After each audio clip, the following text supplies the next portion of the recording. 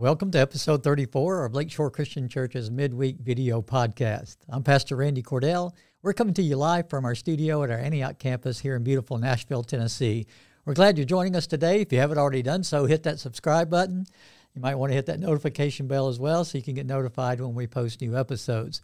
We come to you live on Wednesdays at noon, but you can watch it anytime after it's posted on your favorite podcast platforms.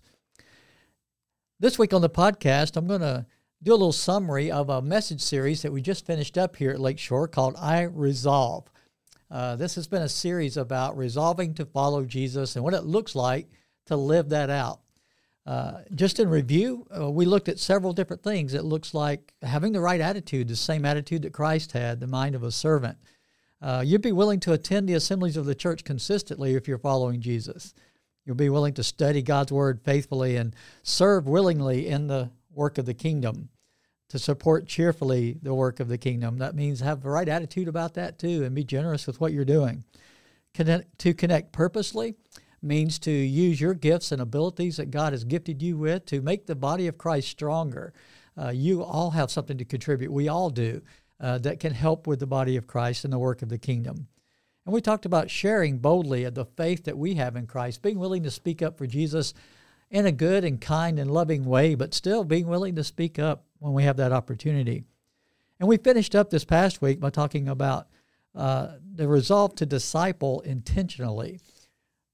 I believe that this is where the church has probably dropped the ball the most as a church that fulfills what God wants his church to be like, what he wants Jesus' followers to be doing with their lives. It sounds a little intimidating for us all to think about how God wants us to disciple someone else. But it's really not as complicated as we try to make it. It's really simple, but still hard to do sometimes. The idea is we all have circles of influence, people that we are around on a regular basis, or people that come into our lives that God, sometimes Sue-Ann and I call these, my wife Sue-Ann and I call these divine appointments, where God orchestrates something where we coincidentally run into somebody or meet someone, or they meet us and they ask questions or they're curious about our lives. And we have that opportunity to strike up a conversation and maybe begin this ongoing relationship where we just get to know them, they get to know us, we can be friends. And then as we develop as friends, it gives us the opportunity to speak up for our faith, to share the fact that maybe we go to church and what church we go to, maybe share a little bit about how we're facing challenges, but God helps us with that. And if they share challenges they're going through, offering to maybe pray for that person, just keep developing that relationship. That's the process of discipleship. It's not a forced thing. It's just a normal way of life of being friends with someone. And so we need to have our eyes and our ears open to those opportunities all the time. This past Sunday, I talked about how if you're open to it and praying for it, we get these promptings from the Holy Spirit. Maybe you feel that nudge to talk to someone that you haven't been talking to or interact with someone that maybe has made that effort and you haven't responded yet, but now you have the opportunity to realize maybe that's God prompting you to talk to that person. Don't ignore that prompting. It's always something that if God's behind it, there is a reason, there is a purpose behind that nudging, that maybe it's not through you that they come to know and follow Jesus, but maybe you get to plant some seeds. You get to water some seeds that somebody else has planted. You get to help them take that next step in that process of them coming to know and follow Jesus. And sometimes it's so amazing when God does use you to be that person that helps them get to that step of deciding to make Jesus the Lord of their lives. And you can lead them in that decision to profess Jesus as Savior. You can participate in their next steps of being baptized into Christ and those things. And here at Lakeshore, we love celebrating when friends baptize their friends that they've helped lead to Jesus. It's a wonderful celebration to know God has used you to be part of that. But it's also wonderful to celebrate when they tell you, you've been influential in their lives and they made a decision. Maybe they live somewhere else now, or they've connected with a church somewhere else and they went ahead with that next step and they've come to know and follow Jesus there. But you played a part in that along the way because you listened to the nudging of the Holy Spirit in your life. So I just want to remind us all God's got this plan and this purpose, and he's orchestrating those coincidental connections that aren't really coincidental at all, so that we can have that opportunity to be the influence that he wants us to be. Well, starting this next week, I'm so excited. We're going to begin a brand new series. We're getting close to our celebration of Easter, the resurrection. And I've got a new series I'm starting called Easter on Location.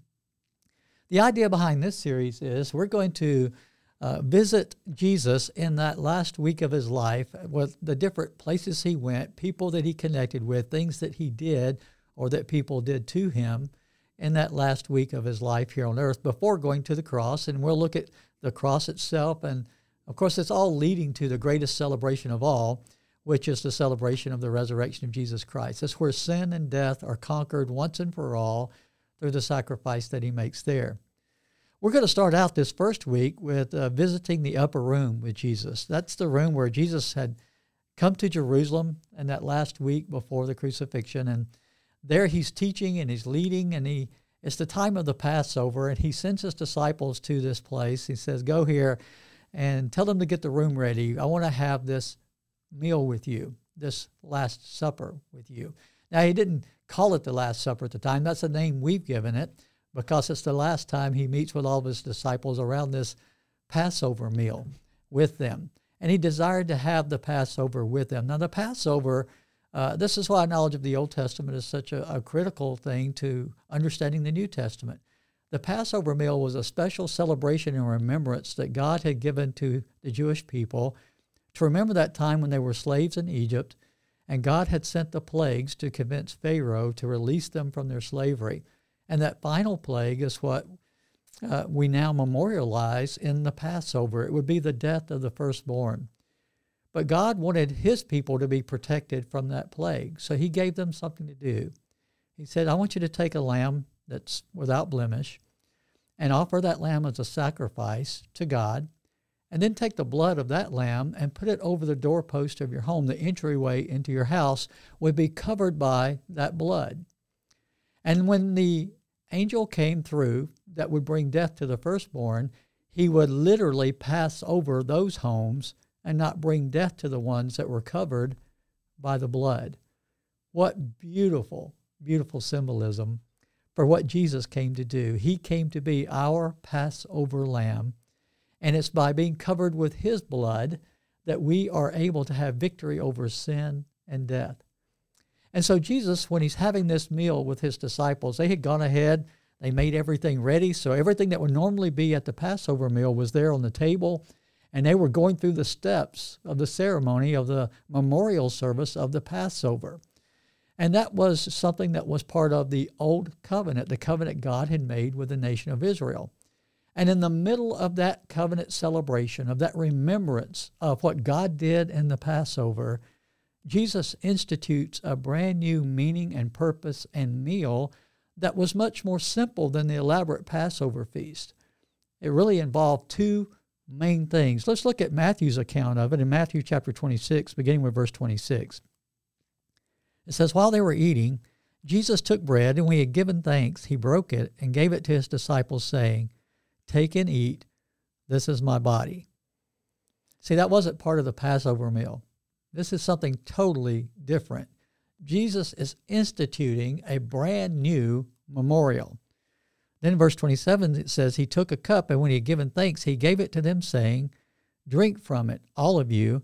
This is my blood of the covenant, which is poured out for many for the forgiveness of sins. I tell you, I will not drink from this fruit of the vine from now on until the day when I drink it new with you in my Father's kingdom. The disciples, I am certain, were very confused by what Jesus did. This was not the normal Passover meal. This was a brand new thing that Jesus is beginning with them right there that night.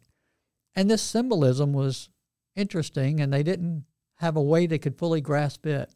The bread would be unleavened bread, and it's not bread that would just tear evenly. When you take that bread and try to share it and pass it out, you would literally break off pieces of this flat bread that was unleavened. It hadn't risen, it wasn't soft, it was more of a thick, crusty kind of bread, and it would just break apart when you were sharing it with others from the main loaf. So here Jesus breaks off some bread and he says, I want all of you to eat some of this bread. This bread is my body. Now, they had not yet seen the cross, the sacrificial death. This is just before any of that happens. But in preparation for what's about to happen, he goes ahead and establishes this visual, this memorial that would have this visual connection with the bread when they saw Jesus' body being nailed to that cross and they saw him hanging there. Then the visual connection would be made. And from that time on, every time that we have this memorial, this meal, this bread is broken, the idea is for us to remember that body that he gave for us on that cross. And when he took that cup, it would be one of the cups that they drank during the Passover meal. Another account tells us it was the third cup. After the third cup, he said, this cup, this is representing my blood, which is poured out for the forgiveness of sins. Now that's, again, symbolic in a way that they don't understand yet. Jesus is right there. His blood hasn't been spilled yet. But it wasn't going to be long. Just that very night, Jesus was going to be handed over to his enemies, taken through that mockery of a trial. He's going to be beaten and crucified. His body was going to be beaten, broken apart by the flogging that he had and the nails being driven into his body. And his blood was going to pour out and be shed for the forgiveness of sins. He was going to become that lamb, that sacrificial lamb that gives us victory over death. The wages of sin is death, but the gift of God is that eternal life. It's a free gift from him. It's free for us. But Jesus was giving us this meal to remind us it was paid for by him, by his body, his sacrifice. Every Sunday at Lakeshore, at all of our services, at all of our campuses, we have a time where we offer this meal. You're all invited. If you share in one of our services in person, you're all invited to join with us in taking that meal of remembrance. Jesus said, do this as often as you do it in remembrance of me. If you join us online, I would encourage you to go ahead and have the elements there at your house, and you could have the bread and the juice there at home. And when we take it there in the service and you're joining us online, you could participate with us right there with those elements in your home to remember Jesus the specific way that he asked for us to remember him. The Easter season is so much fun. It's a beautiful time of year. The spring and new life is coming, and all of those things that we celebrate with Easter are really beautiful things. But the most beautiful thing of all is remembering Jesus as he asked us to remember him. The reason that memorial goes on and on and on is because Jesus, when he went into that grave, didn't stay there. He conquered sin. He conquered death. That's why this is a memorial worth having. It was that sacrifice. It was the giving of his body and blood that gave the victory that we can all celebrate at Easter. So I would encourage you, go back. If you missed any of the last series, you can go back and catch those on our YouTube channel.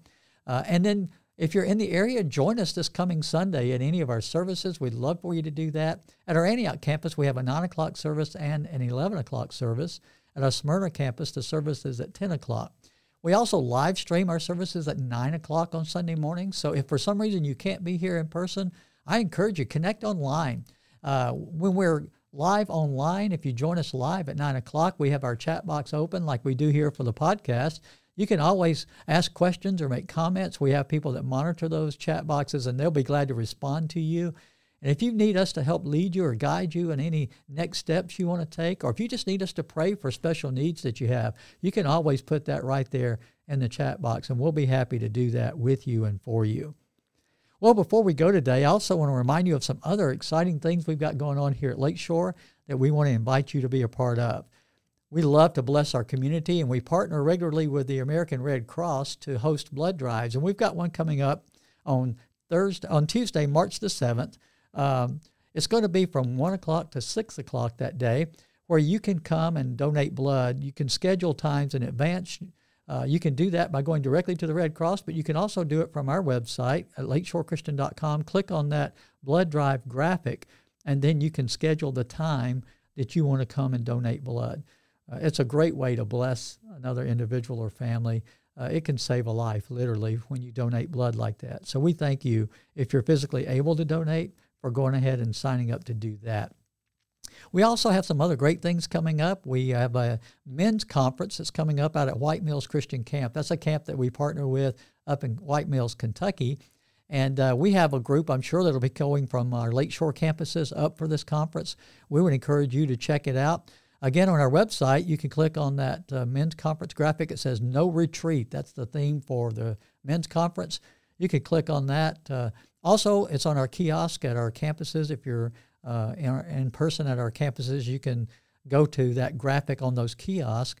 You can click on that to register, but if you just want to get more information first, click on that graphic. It takes you to the page where you can connect and get more information there.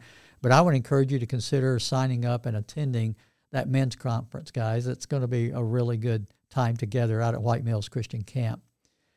Speaking of White Mills Camp, we have a week every summer where we have elementary week at the White Mills Christian Camp, where we have staff that's there, and our elementary age school children can go to that camp that week. But they have weeks of camp all summer long for all the different ages.